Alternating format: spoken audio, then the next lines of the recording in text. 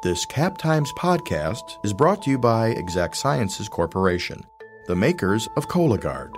Learn more at exactsciences.com.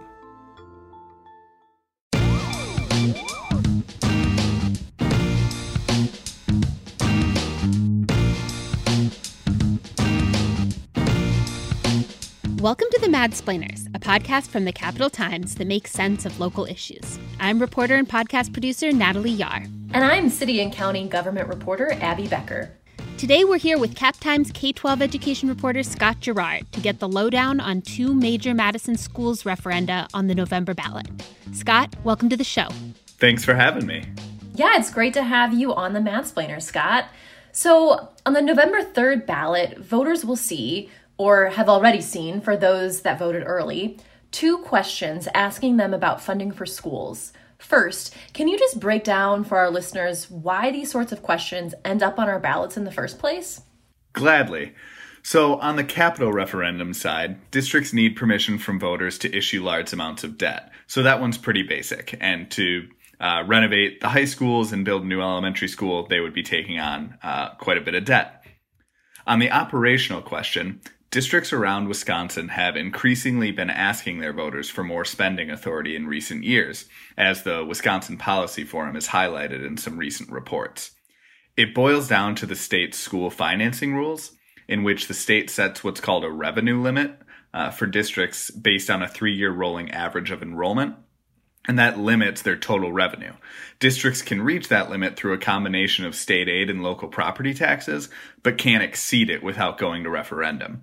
That leaves some districts feeling financially strapped amid changes to state funding over the last decade, many of which came about along with increased flexibility in negotiations with teachers' unions following Act 10. Many districts and their leaders have argued in recent years that education is underfunded and that it is exacerbated year after year. And so that leads to them asking local property taxpayers to foot extra bills locally. All right, so what's the ask in the two ballot questions this time around? So total, there's a $350 million ask split between the two questions. The first one is a $317 million capital referendum that would allow borrowing capacity for capital projects that include a planned $70 million renovation at each of the 4 comprehensive high schools, as well as construction of a new elementary school on the south side, consolidating Capitol High School, which has 2 locations right now, into a single building. And then they added a couple million on for sustainability projects that would be a bit more district-wide. Got it. Okay, so this one is about building stuff and renovating stuff. Exactly. I reported last summer on the fact that most of Madison's schools, like most schools outside of the southern U.S., are largely unair conditioned. Would this referendum change that?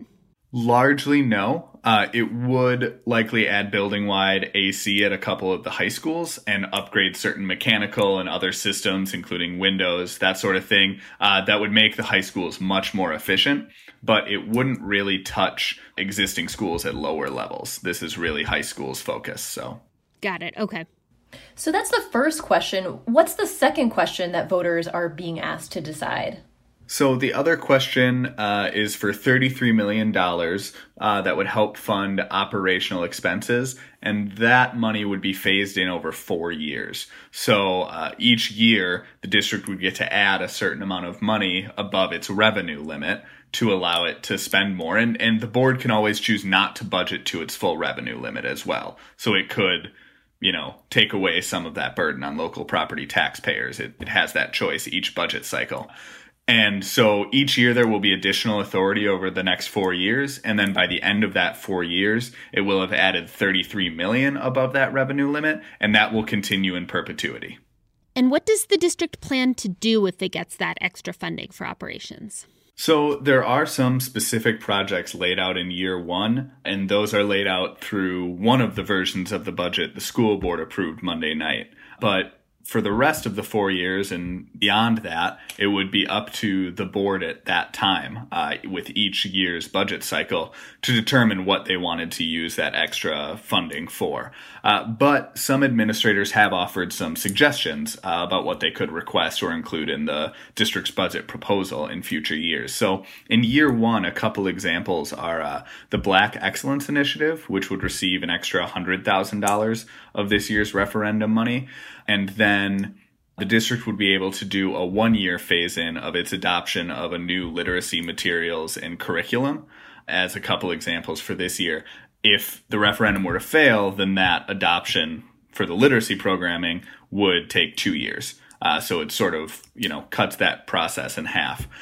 Longer term, a program like the STEM Academy, which houses a couple hundred students at Madison College for their junior and senior years of high school, and if they earn enough credits, allows them to graduate from high school with an associate's degree in addition to their high school diploma. That is running out of its initial grant funding. And so the extra revenue from a referendum could help replace that grant funding. Another example that's similar to that is the Behavioral Health in Schools program, which provides access to mental health professionals inside schools for some high-need students who otherwise might not have access to those services outside of school. And so again, that program has some grants, and that funding is scheduled to decrease over the next year or two. And so extra operating budget flexibility could allow them to continue it. How much in property taxes would an average homeowner in Madison see if the referenda are approved? Yeah, so it's a little complicated to break out, and the district has done some work to sort of vary when certain payouts will come. So, for example, with debt, the district can choose when to pay off that debt and can sort of it can help balance its budget or keep its mill rate more constant by adding or lowering the amount of debt it's paying off in a given year to keep that mill rate going. But according to the district's numbers, the average homeowner on average would see a $140 per year increase with the debt paid off over 22 years for the capital part of the referendum. Well, the operational referendum would average about $80 per year of an incremental increase over 4 years for, again, the average homeowner in Madison whose property is valued a little over $300,000. And have we seen other referenda like this? Like, how often are Madison residents asked to make these kinds of choices and then to, kind of bear the results on their property taxes each year? So MMSD last went to referendum in 2016.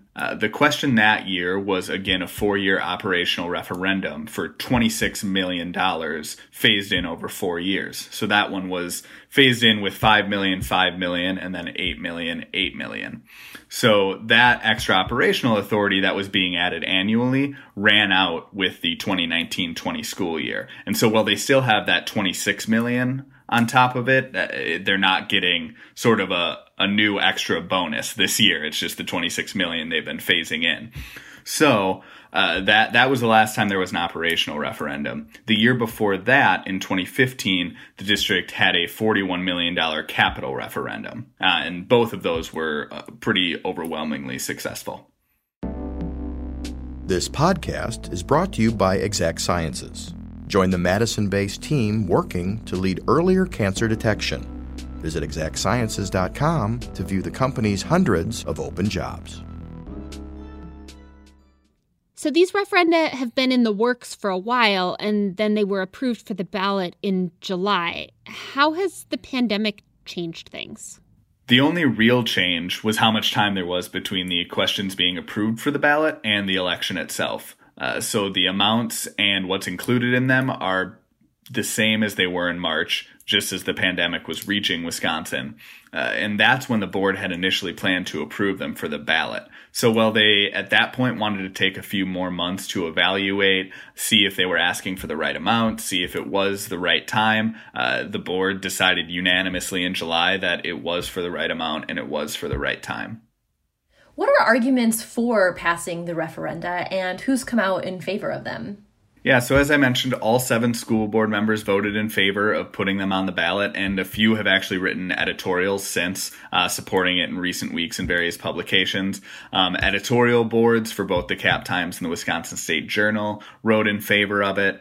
Former state Senate candidate Nada Elmakashfi supported it in her column at Isthmus. So those are a few examples. There's also a coordinated Yes to Invest campaign.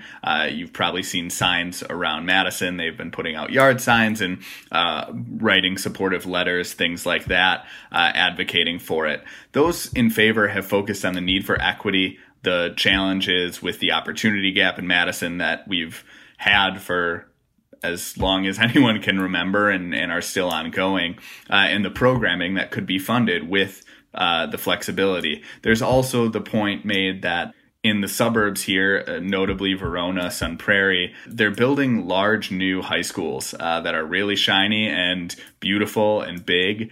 And Madison has high schools that are decades old, a lot of decades old. And so to compete with the suburbs, and because state funding is based on enrollment, it is a competition. They need to upgrade these buildings for the students. So those have been a couple of the arguments in favor. And what kind of opposition have we seen, and what's the opposition saying? Yeah, so there hasn't been a huge single coordinated movement of opposition, but a group of some Black community leaders did come out against it in an article in the State Journal. And basically their point was the district has failed Black children and shouldn't be given more money. They wanted more detail and more accountability for how that money would be used to help Black children and close that opportunity gap. There's additional opposition in some more conservative circles. David Blaska, former school board candidate, wrote in opposition to it. One of the major concerns is the general concerns about Madison's housing affordability problem and how property tax growth plays a role in that. Obviously, that problem has many more factors than just property taxes, but it's certainly a point that I think some people have made. And then additionally, you have critics like Blaska pointing out again that the district hasn't closed the opportunity gap to this point, and so why give them more money? So November 3rd is getting quite close here. What happens if voters do not approve the measures? Yeah, so on Monday, the school board approved 2 versions of its budget. It's legally required to approve its budget for the school year before the end of October.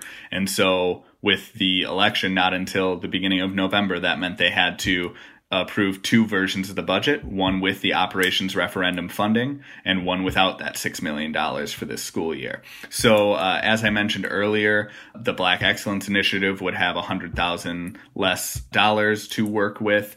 The literacy curriculum adoption would be a 2-year process instead of a single-year process. And then there's some other programming that would be included if the referendum were successful that is not in the budget if it fails. On the capital side, I am guessing the district would go back to the drawing board and potentially draw up a future question at a different amount as it reevaluated, because I think the district's leaders feel pretty strongly about the need to renovate these buildings and build a new elementary school on the south side. All right, so what are you going to be watching for on Election Day next week? Yeah, so looking at those 2 referenda that the district had most recently in 2016 and 2015, they passed with pretty overwhelming numbers. In 2016, it was 108,343 yes votes to 37,612 no votes. And then in 2015, it was 45,765 yes votes to 9,924 no votes. So I would be pretty surprised if either of these questions failed, given those numbers. That said, I will be very interested in if the margins have changed and how they have changed if they have. Additionally, I will just be interested in looking at turnout. I think there's a reason the district put these questions on the fall ballot in a presidential year. In those numbers I just mentioned, you can certainly hear the difference. You know, there were 145,000 votes in fall 2016. Well, there were 55,000 votes in spring 2015. And so that's a pretty huge difference as far as getting the pulse of what the community really thinks about these questions. And so regardless of whether it passes or not, it will be very interesting to see the margin by which it passes or fails. Absolutely. Scott, it's been wonderful to have you on the podcast. Thank you so much. Thank you so much. I really always enjoy coming on to talk about schools, my favorite subject.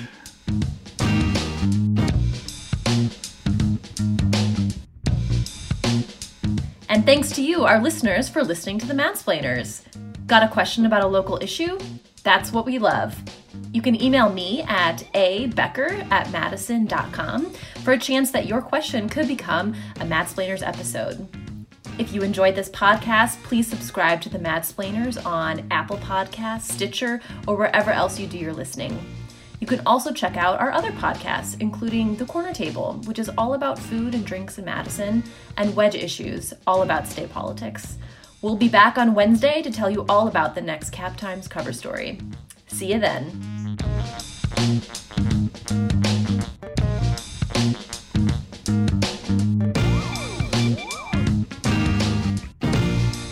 Probably shouldn't have said see ya because this is a podcast, so... This podcast has been brought to you by Exact Sciences Corporation, the makers of Cologuard. Once again, be sure to learn more at exactsciences.com.